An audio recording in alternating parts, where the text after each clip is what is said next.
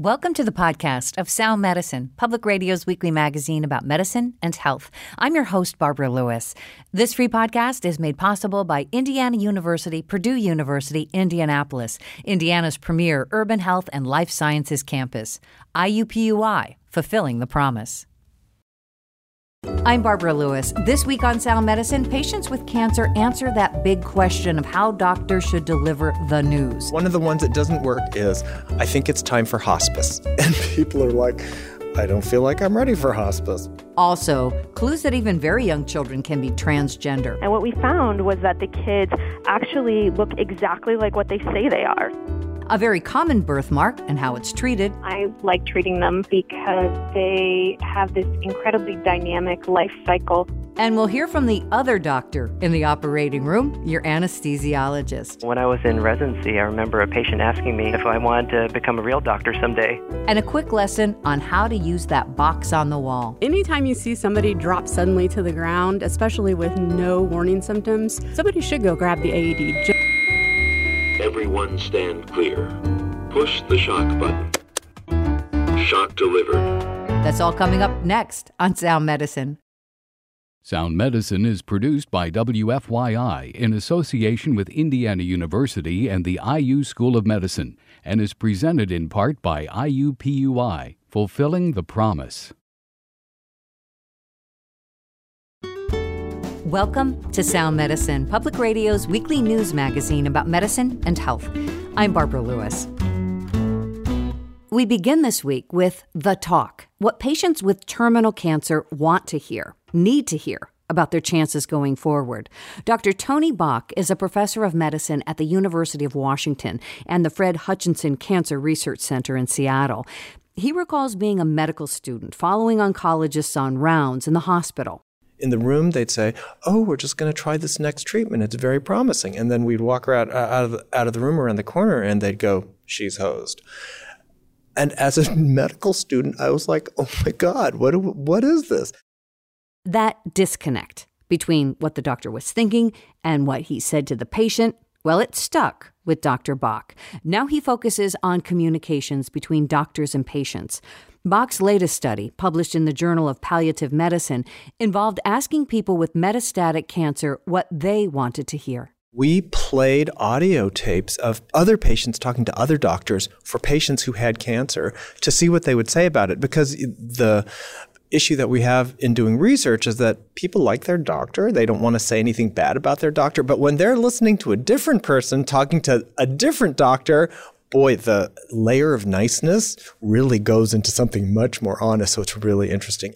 Dr. Bach concluded that two ideas need to coexist, as tough as they might be, that the patient is in a new place that must be dealt with while maintaining a sense of hope. I think when you're somebody who's been living with cancer and looking for the next treatment and benefiting from the next treatment, looking for the next treatment becomes a way of life. And then changing that up is like a huge disruption. And so one of the challenges for me as a doctor in that setting is to say, yeah, this is the reality of what's happening. The treatments aren't working anymore. And for me to somehow convey that, you know what, and we're still going to take care of you. And, some other stuff can happen now. One of the things that one of our patients suggested was this idea of saying, we're in a different place. And it's a way to introduce this bigger topic and sort of set the stage of we're going to have a conversation that's a tough conversation, but a really important one, because the way we've been working, the status quo, isn't going to keep working.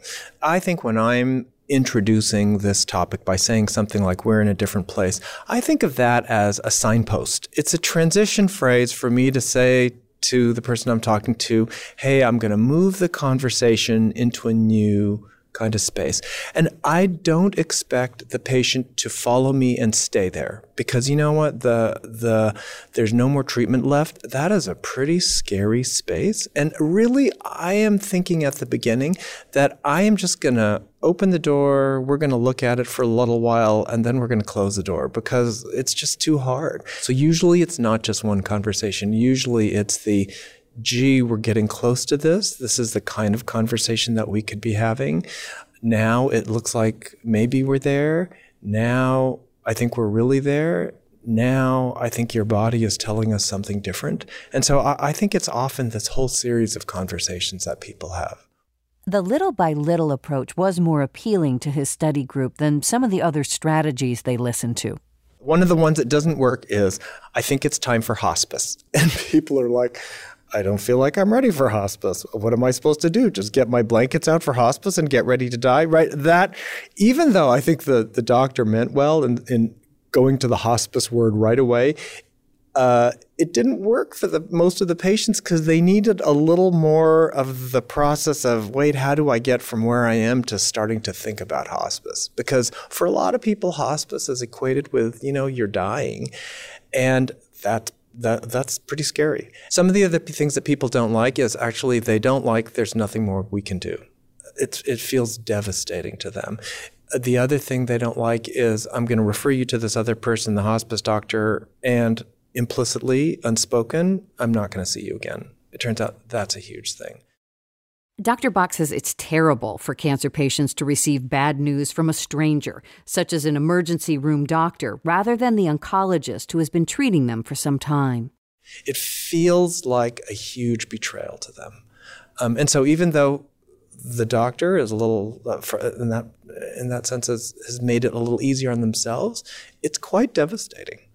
Just as it's devastating for the patient to realize they're not going to talk to their doctor again after that last visit. They didn't actually know when the last visit was. It was happening, and they didn't realize it. Once the door has been cracked open that little bit, then there is space for the next phase of coping. What are the things this person is going to need to make sense of this huge change, to adapt to the huge change, to get their family ready for the huge change, and just to deal with the logistics of, taking my medicine and making sure I get the treatments that are still going to keep me comfortable, and then, do some of the things that are really important to me, that'll help me feel like, wow, I'm still living, even though I'm in this kind of crazy cancer treatment isn't working anymore place. Once that sense of a new reality is established, the oncologist has the space to ask questions that can inspire hope as well. Everybody is hoping to get cured. Everybody's hoping to have more time. And as a doctor, what I have to remember is to say, and what else are you hoping for? Because usually it's not too hard to get to, I'm hoping to do another weekend trip with my spouse. I'm hoping that I can watch a few more basketball games with my grandkids. I'm hoping I can, finish the painting I was working on. I'm hoping I can sit outside a few more times and just enjoy the feeling of the sun. I mean, those big things and small things, there's almost always a mixture of those. And helping people remember what brings their lives meaning and purpose is part of what I need to do there, because the disruption is so big, right? It's just people just feel knocked off their feet. The myth is that physicians are just born knowing this, or they're just these charismatic people and they just kind of instinctively know what to do. And the truth is that there are many and much of this skill that is a learned thing. Like, I have learned and trained myself to pay really close attention to the exact words the patient says, so that when I repeat back what they say, I use those exact words to as much a degree as I can. Dr. Tony Bach told me that he believes the ideas of patient-centered care and access to what he calls Dr. Google, the medical landscape, really has changed. I think we are getting more human with each other in these and stepping out of our white coats. I do think that there is a cultural moment that is shifting now. And I think part of it is shifting because doctors are trying these new things in ways to adapt to their patients better. And I also think that patients are asking for something a little different from their doctors. Dr. Tony Bach is an oncologist with the Seattle Cancer Care Alliance and the Fred Hutchinson Cancer Research Center in Seattle. And he recently published another paper as well on the wrenching conversations that doctors and nurses often need to have with each other. Its title, Why Are We Doing This? We'll post links to both of those papers at our website. You can find them by going to soundmedicine.org. I'm Eric Metcalf, and your Sound Medicine stat is 0. The FDA is revisiting its decades-old approach to regulating homeopathic products. One central principle of homeopathy is to use a tiny amount of active ingredient. Some homeopathic remedies may be so diluted that they contain none, in other words, 0% of the active ingredient. So, taking a homeopathic remedy may not be so different from not taking it. Australia's National Health and Medical Research Council recently concluded that there are no, again, 0 health conditions for which there is reliable evidence that homeopathy is effective. The NIH points out that the basis of homeopathy is, quote, inconsistent with fundamental concepts of chemistry and physics. So maybe it's time for the FDA to defer regulation of homeopathy to a more appropriate agency. May I suggest the Ministry of Magic? That was the number 0, and I'm Eric Metcalf. Coming up, some suggestions for parents who are navigating what it means to have a transgender child. Clinicians and doctors are starting to say, well, wait a minute, might this be what the kids are really thinking, and what would happen if we actually support them in this identity? And later, you'll see those defibrillators just about everywhere now. But what if you actually had to use one? Would you know what to do? Everyone stand clear. Push the shock button. Shock delivered. You're listening to Sound Medicine. Underwriting for Sound Medicine's Health News headlines comes from Marian University College of Osteopathic Medicine. More information at marian.edu/medical school. I'm Jill Dittmeyer with this week's Health News headlines. World leaders gathered this week to discuss the current status of the Ebola outbreak in West Africa. No new cases have been reported in Liberia, where a clinical trial on a vaccine for the disease is underway. The World Health Organization last week said the outbreak still qualifies as an international emergency, even though the number of cases has plummeted. Duke University researchers issued 2 studies that made news this week. One looked at ways to keep our brains sharp as we get older. Scientists put together what they call the 3 best strategies to maintain memory and decision-making skills as we age. They include getting daily exercise, keeping our risks low from developing heart disease, and avoiding medications that can make the brain a bit fuzzy. Another study from Duke looked at heart attack risk among people who were married and divorced. They followed 16,000 people for 20 years and found that during that time, those who got divorced had a higher risk of having a heart attack. For women, almost 35% increase, and that number didn't improve even if they remarried. For men, 30% showed an increased risk of heart attack, but only if they had been divorced 2 or more times. And finally, weight loss in a middle-aged woman may be good for her heart and her waistline, but it might not be so good for her bones. A report from Brigham and Women's Hospital followed overweight women in the 30 to 70 age range for 2 years. They found that their diet or the amount of calcium in it didn't make much difference, as those who lost a moderate amount of weight also lost density in their bones, especially when compared to younger women or men in that same age group. So, does that mean we should keep eating ice cream? Reporting for Sound Medicine News, I'm Jill Dittmeyer. You're listening to Sound Medicine. I'm Barbara Lewis. There's been a lot of conversation in recent years about what it means to be transgender and what it doesn't mean as well. It is a complicated topic when you're talking about adults. My next guest has studied transgender kids to learn about both how and when they develop a gender identity that's different from, as she says, what the doctor announced in the delivery room. Dr. Christina Olson is an assistant professor of psychology at the University of Washington. She is director of the Trans Youth Project, and she joins me now. Welcome to Sound Medicine. Thanks. You recently published a study featuring transgender children that supports the idea that their gender identification isn't a fleeting notion or just a confused sense of who they are. And we want to get into that study in just a bit. But first, what does it mean when a child is transgender? Well, transgender really at its heart just means that a child's gender identity, what they say they are, how they identify, is different than what you might expect from the announcement made at their birth. So you can think of it as if the doctor said the day they were born that they were a boy and the child now identifies as a girl, we would consider that kid to be transgender. Okay. And so on the other hand, what is transgender not in terms of common misconceptions? Yeah, we get a lot of common misconceptions. A lot of people wonder if, for example, are we now including kids who are like tomboys as transgender? And no, we don't. Tomboys often are kids who maybe are identified as female by doctors, but they also identify themselves as female. They just happen to have preferences that are kind of for stereotypically male stuff. But those kids don't say, I am a boy. These kids who are transgender are kids who are saying, this is who I am. And it's not just about what activities I like to play with or what I want to do or who my friends are. It's who I am. And that's a pretty big distinction. And another thing people often confuse is the difference between being gay and being transgender. So one thing to remember is that our kids in our study, these kids are often 2, 3, 4, 5 years of age when they're identifying as male or female. But kids really don't know anything about who they're interested in romantically at that age. It's just kind of off the table. This is really about gender identity, not who someone is or isn't attracted to. Traditionally, how have child psychologists and other developmental experts recommended that transgender children and their parents handle their gender identification?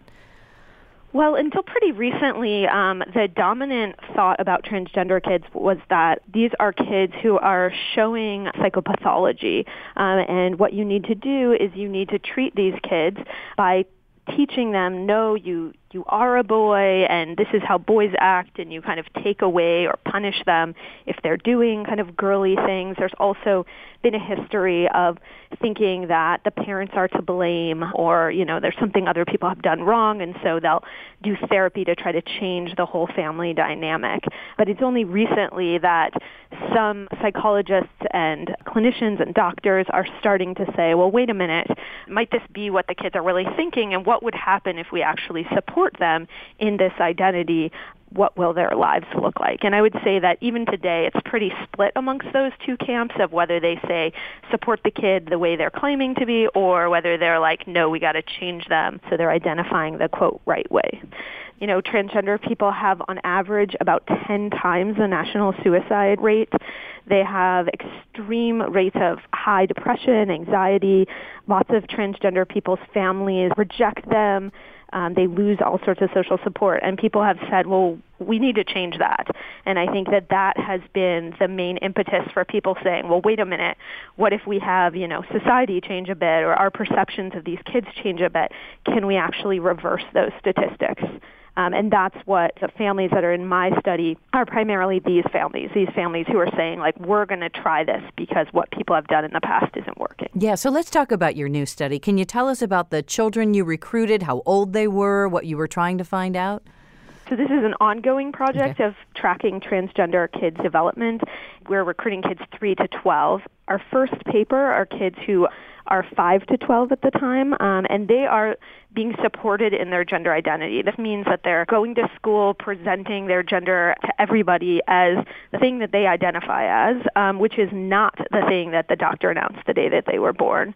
So these are, for example, a kid who might be thought of as a natal boy who now identifies as female, goes to school as female, looks female if you saw him on the street.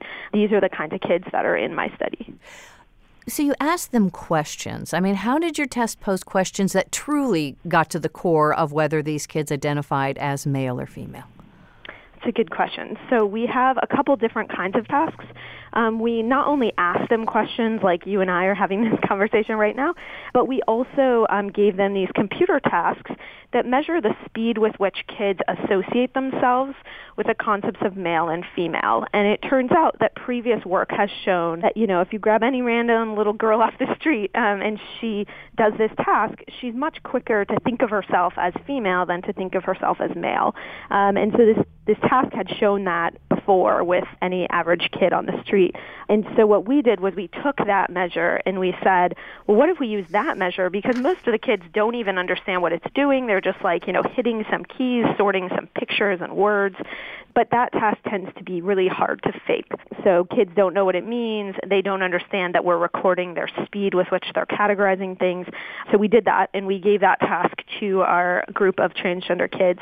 And what we found was that the kids actually look exactly like what they say they are. So if a kid is transgender and identifies as female, they look statistically identical to any other child who is female, which suggested to us this isn't just something they're, saying. They're not playing around. This really seems to be the identity that they hold for themselves. Okay, tell me a little bit about that task. I mean, what are they sorting? I mean, what are they looking at and deciding? It's called an implicit association test. Basically what happens is that they're sorting pictures of boys and girls into two categories. And then along the way, they're also sorting words that are related to themselves or others. So they're words like me, my, mine, or words like they, them, other. And they're using these two keys. So sometimes they have to categorize, for example, pictures of girls and me using one button and pictures of boys and others using the other button, or they do the opposite, me and boys and them and girls. And the idea is that, in general, we're much faster, everybody, when we're sorting concepts together if we link them in some way to each other. So if I think of myself as female, then I'm going to be much faster when female and me uses the same button than when male and me uses the same button. And we use that same basic logic.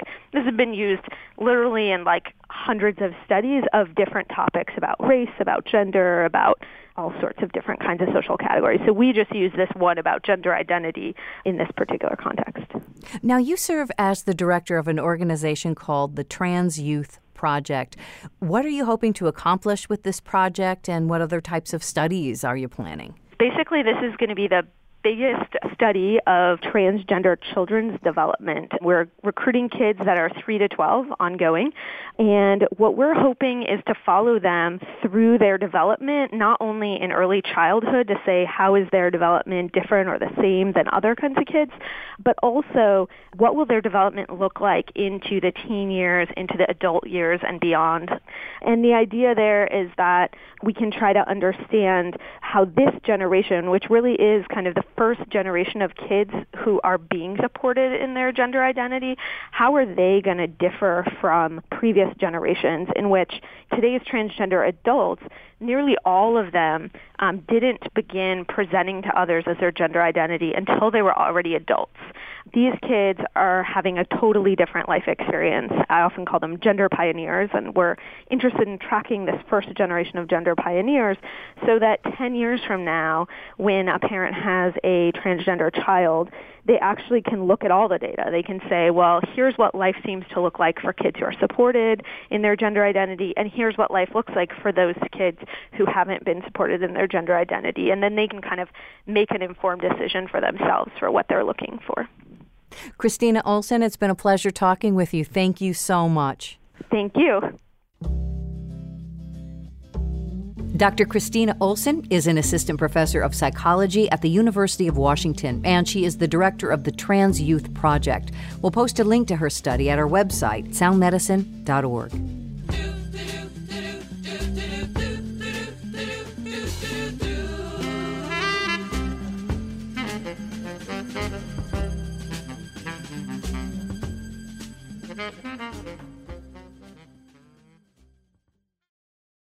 The most common birthmark in infants is sometimes called a strawberry birthmark, or technically an infantile hemangioma. It is an unusual growth that can appear soon after birth and then often will fade away later on. Recently, though, a new study looked at using a beta blocker drug, something that's usually used to treat high blood pressure, to reduce these growths. To learn more, we turn to Dr. Kate Putkin, who is Director of Pediatric Dermatology at Johns Hopkins. Infantile hemangiomas are the most common vascular tumor in infants. I don't like the word tumor because it makes them sound scarier than they typically are. They're completely benign and don't cause any health threat like a cancer would. But they are the most common vascular tumors in babies, occurring in 4 to 5% of infants. So terrifically common. Every pediatrician sees and treats them, and dermatologists are involved in treating them as well when they prove to be a little bit more complicated. They really are very interesting for several reasons. I like treating them because they have this incredibly dynamic life cycle where they usually are not visible at birth, and then they grow very rapidly in the first several weeks of life, and for the first couple months of life grow quite quickly, and then they stabilize, and then they decrease in size gradually over the first few years of life. And so from a tumor growth cycle standpoint, it's quite interesting that something would be there and then not be there. And there has been a lot of movement in the last several years in treatment options for them that has really shifted our focus in management dramatically. So if they show up, they grow quickly, and then they tend to fade away on their own, why treat them? I mean, do they fade away completely, or can parents expect some sort of scarring or something left over?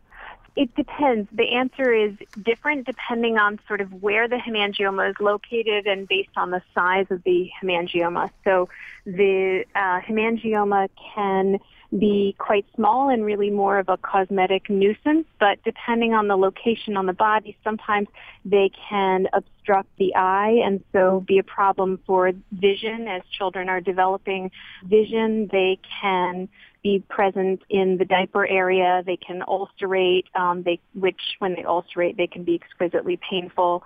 They can be large on the face, and a certain group of them, when located on the head and neck, can be associated with internal problems like changes in blood vessels and the structure of the brain itself. They can be associated with heart problems, so changes in the major vessels around the heart, and they can also be associated with eye abnormalities. But the most common reason that we treat them is, as you suggest, that they leave behind, often without treatment, some degree of scarring. And in groups of babies who never have had any treatment, about 70% of them will have some residual lesion that's left. So after nature has sort of done all that it will do as far as maximal growth and maximal involution or decrease in size, there's often left behind, in the majority of kids, either some blood vessels that are still visible on the surface, or what tends to be more problematic and noticeable is this kind of loose scar tissue that can just look like sometimes just sort of like a baggy piece of extra skin. And so obviously, depending on where that's located on the body and the size of it, that can really sort of go beyond what most people would consider cosmetic into what we would really more adequately term disfigurement. So a new study from France supported the benefits of a drug called propranolol for treating these birthmarks. I mean, what does this drug do in general, and how does it work for hemangiomas? It's a brilliant question because the short answer is we don't know exactly how it works, but what we do know is that we are learning more about the likely mechanism of action, sort of how it does what it does. But what it clearly does is it works dramatically more effectively than the drug therapy that was available to us prior to 2008 when it was first reported. And it results in a rapid change in color and a rapid decrease in the size of the hemangioma, much faster than what nature would do for us on its own. And it often helps to prevent that residual scarring that can be present. And if it's causing a complication, for instance, like obstructing vision, it will decrease the hemangioma rapidly enough that there will not be permanent effects on visual development for the baby. And what was this drug originally developed for? Because this is a new use for it. Is that correct? Yeah, absolutely. So this is a really old drug, and so it's a neat story for a couple of reasons, but it was drug developed in the early 1960s, and it's been used for decades in children and in adults, mainly to treat high blood pressure, but also to treat abnormal heart rhythms, and it has been used to treat migraines and other things. And it was discovered by chance to be effective in treating hemangiomas, so it was initially given by a group of physicians in France who gave propranolol to an infant who had been on high-dose steroids, which was our prior standard treatment. And the baby developed a heart problem as a result of all of the steroids that the baby was getting. And the physicians noticed that within a week of being on propranolol that the hemangioma started to shrink, and it was a large lesion covering a large portion of the baby's face, and the baby was all of a sudden able to open the eye. And then that benefit continued and accelerated over the course of the rest of the amount of time that they gave it. Just a dramatic example. And so it was really the intuition of that group of doctors who initially picked up on an old drug with a new use. And we don't often find that, but it's also really lovely to have something like that in pediatrics where our threshold for being willing to give something new to a child, we really want to have that safety data there, and we really want to know that it's a drug that is going to cause more good than harm. And so knowing that this drug had been on the market and had been long used in kids really made it an appealing option for a lot of folks. I know you said that we don't know exactly why it works, but any theories as to why it works? There actually has been a lot of work done to try to elucidate what exactly this drug is doing at the cellular level over the last few years, and we're definitely closer. But it clearly causes vasoconstrictions. Within just 1 or 2 days of giving propranolol, you will see the hemangioma go from bright fuchsia pink often to a deep violet color of purple. And that argues that the blood vessels inside this birthmark are really kind of clamping down, constricting. And so there is some evidence now that that actually is happening as a result of the drug. And so that happens early. And then longer term, there is some theory and some reasonable evidence that it is decreasing new blood vessel formation from existing blood vessels, and that it is also preventing the formation of blood vessels from stem cells within the hemangioma.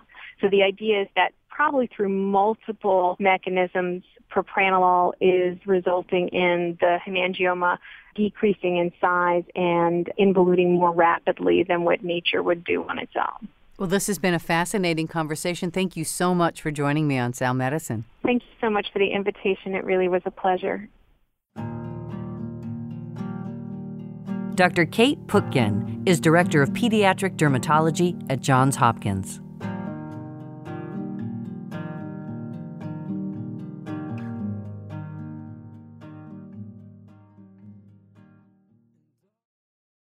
Something less serious now. If you feel the need to laugh at someone's bad joke, don't think for a minute that you're actually fooling them. Can you believe someone actually got research funding to study this? Well, they did, and Jill Dittmeyer reports on it now in this week's Sound Medicine Checkup.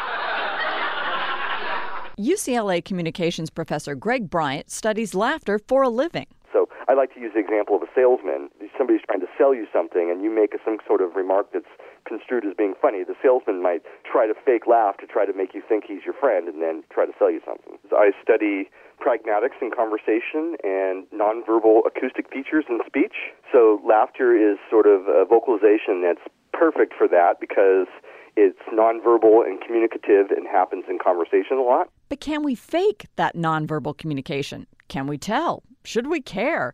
Bryant says the answer is yes, yes, yes. I got laughs that were produced between friends who knew each other for, on average, about 2 years. Those are genuine laughs and sound like this.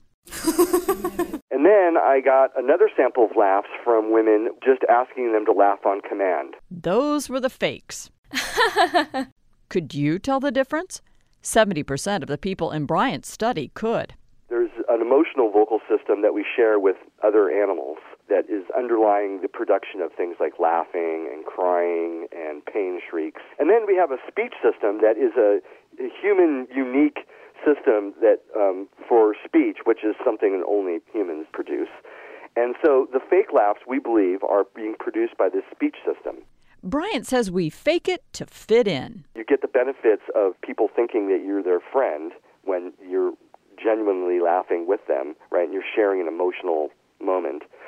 So a fake laugh is sort of an attempt to achieve those benefits, but without the emotional trigger underneath, meaning that there is probably a higher likelihood that you aren't going to reciprocate in the way that an actual friend would. So, what should we do if we encounter a fake laugher? Fake laugh back. I don't know. I mean, if you're in a situation of fake laughter, then have your antennas up because maybe you're being manipulated in some way. Reporting for Sound Medicine, I'm Jill Dittmeyer.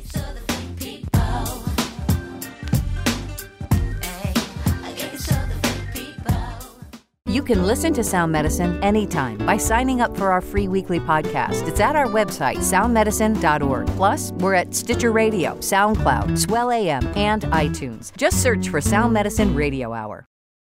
Sound Medicine is produced by WFYI in association with Indiana University and the IU School of Medicine and is presented in part by IUPUI, Fulfilling the Promise. Welcome back to Sound Medicine. I'm Barbara Lewis.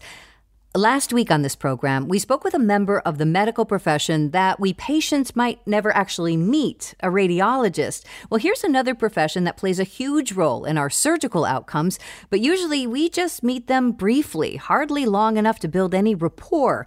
It's your anesthesiologist, and we thought it might be interesting to speak with one when there wasn't any surgery looming in our immediate future. Dr. Edward Mariano is an associate professor of anesthesiology, perioperative, and pain medicine at Stanford University School of Medicine. Welcome to Sound Medicine. Well, thank you for having me.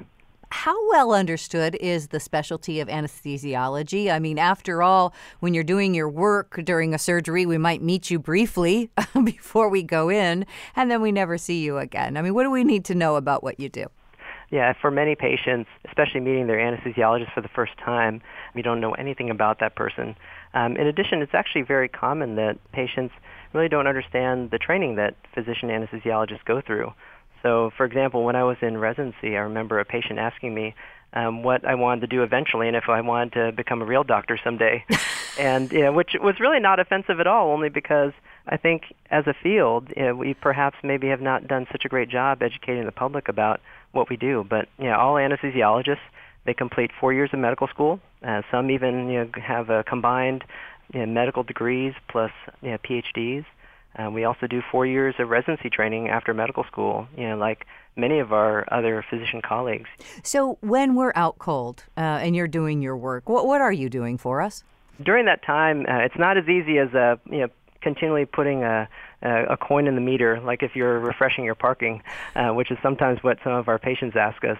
Sometimes one of our patients the other day had asked, what happens when it runs out? And so I had to explain, anesthesia is a constant and evolving process during the period of having surgery. And so, for example, no two anesthetics given to two different patients are ever the same. We never know in advance how one patient, one human, will respond to the different medications and combinations of medications that we give.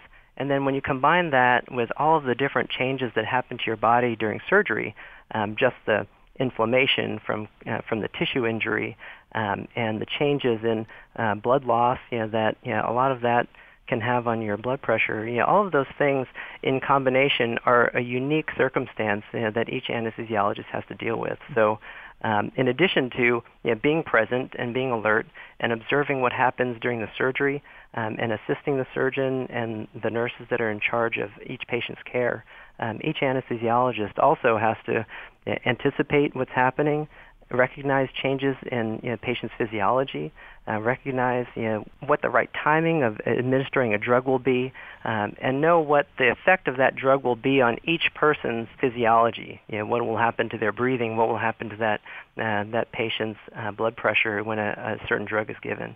So it's a lot to think about. So you're in the operating room.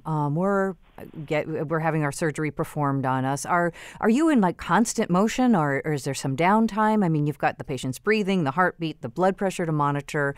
Are you giving anesthesia throughout the surgery, or is it, like you said, a dose and then it runs out? So it sometimes depends. So for example, what I mean is, there's always a physician anesthesiologist that's directly available for each patient's care. But the types of anesthetics really vary. So, for example, we do certain types of surgeries under a local anesthetic with monitored anesthesia care, which is essentially a sedative anesthetic. So for those types of procedures, for example, when we care for patients who are having GI endoscopy, or if they're having, for example, if they're having local procedures with a plastic surgeon, then perhaps the depth of anesthesia is fairly light. The patient is sedated, comfortable. Much of the procedure, at least the physical stimulation, is being covered by a local anesthetic, or like Novocaine, or in the family of Novocaine, that's administered by the person performing the procedure. And so the anesthesiologist's role at that point, primarily is to observe the patient's responsiveness, to communicate. Patients during those types of cases may remember bits and pieces of the experience. But the anesthesiologist is there to essentially adjust the level of sedation according to the patient's comfort, and then also recognize when patients are having side effects or complications related to the procedure or medications, and respond quickly and appropriately. The main type of anesthesia, and the most common form that's performed in the operating room, is general anesthesia. And that's essentially like a coma that's induced by anesthetics. And no one anesthetic is the same for every single patient. The process of providing general anesthesia is a constant but adjusting level of either anesthetic and intravenous medications. And depending on how the patient responds to the different medications, the anesthesiologist can adjust the level of anesthesia higher or lower based on each individual circumstance. And so it's really not as simple as just starting it and then keeping it going and then turning everything off, because every single patient responds to anesthetics and surgery differently.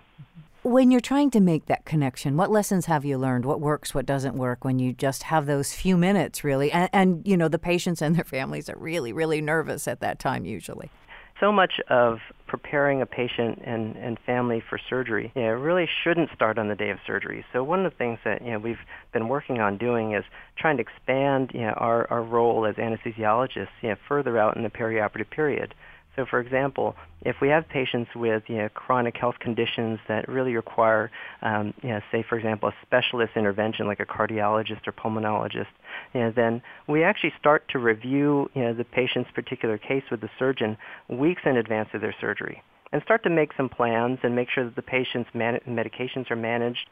If there are certain behavioral and lifestyle changes that the patient can really take ownership over and to improve outcomes, like smoking cessation and really changing the way that they manage their blood sugars, for example, then we try to do those very early. And so that way, as we start to get closer to the surgery, even days before surgery, at that point we can really focus on teaching the patient and family about what the experience will be like. So when you come into the hospital, here's what you do. If you have obstructive sleep apnea, don't forget to bring your CPAP machine. Those types of details, I think, are so important for really caring for the patient during the entire period. And I think it's almost impossible today to really crush all of those important details on the day of surgery. Dr. Edward Mariano is an associate professor of anesthesiology, perioperative, and pain medicine at Stanford University School of Medicine.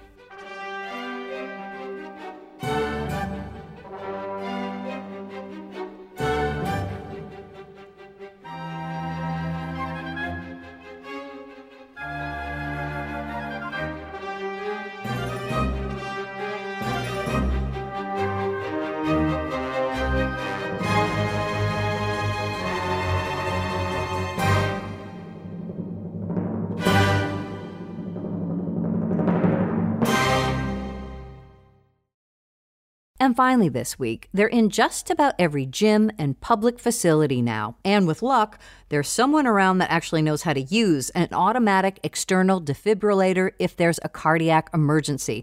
My guest, Bree Robinson, is an instructor for the Red Cross, training people on how and when to use AEDs. An AED, or an automated external defibrillator, is a portable electronic device that analyzes the heart rhythm when someone is in sudden cardiac arrest. It determines if the person has a shockable heart rhythm like ventricular fibrillation or ventricular tachycardia, and it administers an electrical shock to the heart to momentarily disrupt that abnormal rhythm, allowing the heart to reset into a normal heartbeat. So how is sudden cardiac arrest different from a heart attack? Well, when someone's having a heart attack, they're having a serious cardiac emergency, but they're still conscious and functioning because they still have a heartbeat. When somebody's in cardiac arrest, their heart has stopped beating for some reason. Whether it's from a heart attack or another illness or injury, something has disrupted the heart's electrical system, and that person will be unconscious and not breathing or moving or having a pulse or anything like that. Okay, so that probably sounds like the primary symptoms if you see someone who's just out cold. But how do you know that, because I'm thinking of somebody who is like a bystander that's willing to go and get one of these kits. We might be wondering, okay, what am I seeing here? Is somebody just fainted, or is this really a cardiac arrest where I need to run for this box? Right, absolutely. Anytime you see somebody drop suddenly to the ground, especially with no warning symptoms, somebody should go grab the AED just to be sure.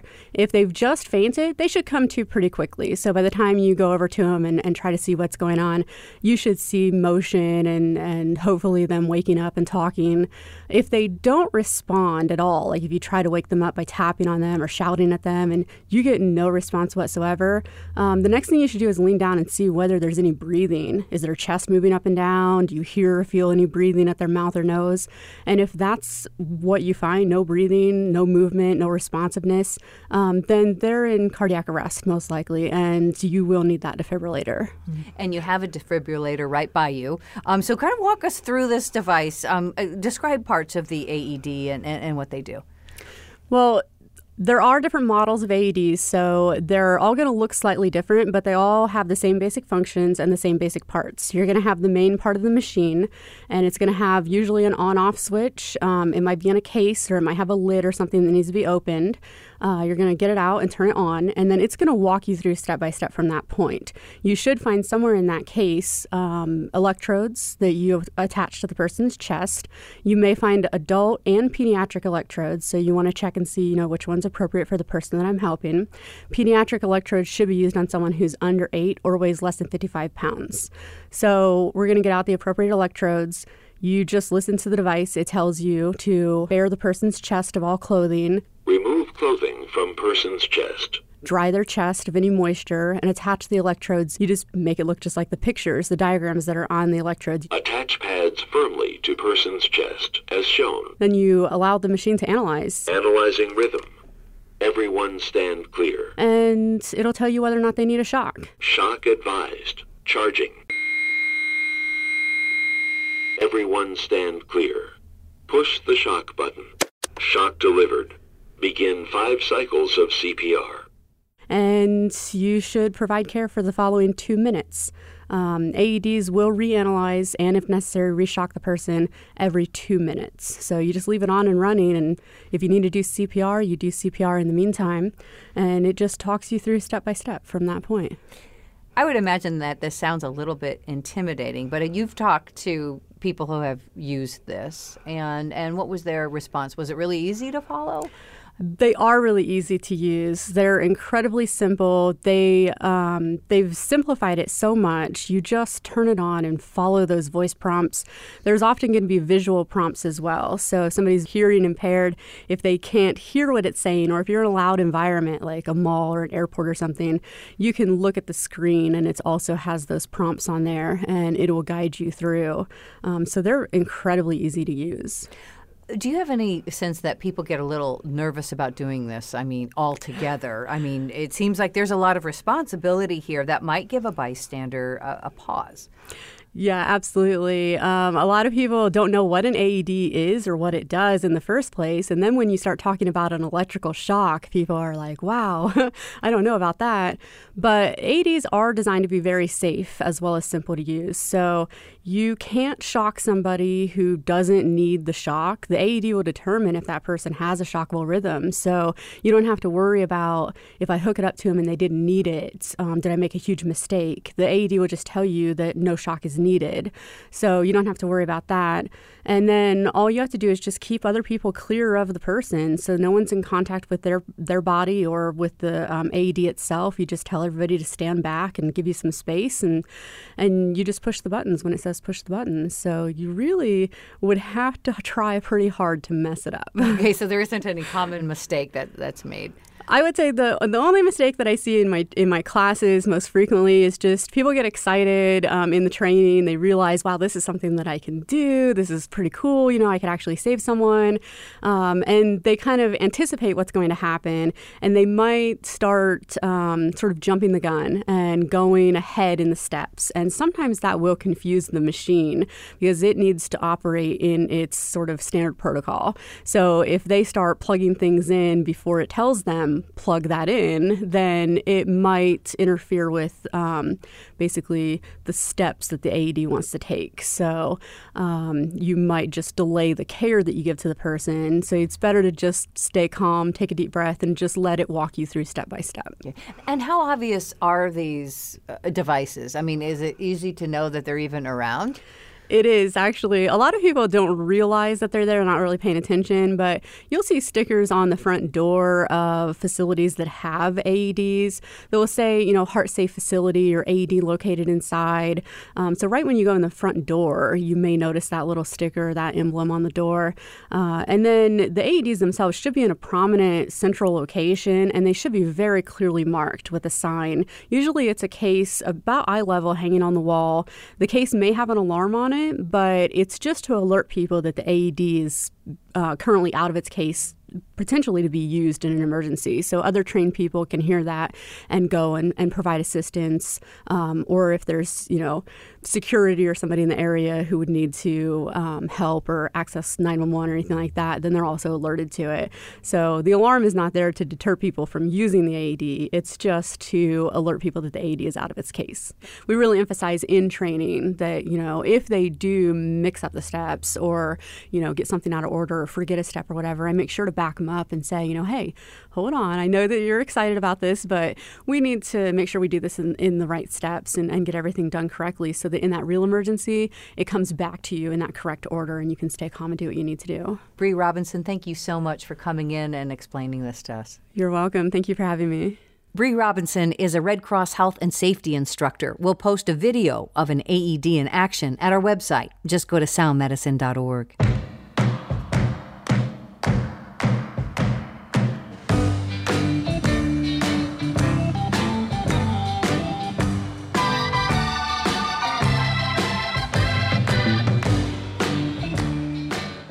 And that's it for this week's program. Sound Medicine's senior producer is Nora Hyatt. Eric Metcalf produces our interviews.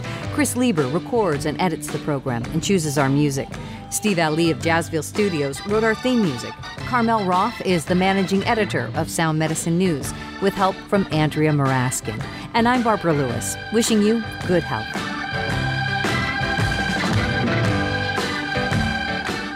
Sound Medicine is produced by WFYI in association with Indiana University and the IU School of Medicine, and is presented in part by IUPUI, fulfilling the promise. Thanks for listening. For more information about anything you heard on this podcast, please go to our website, soundmedicine.org. I'm Barbara Lewis, wishing you good health.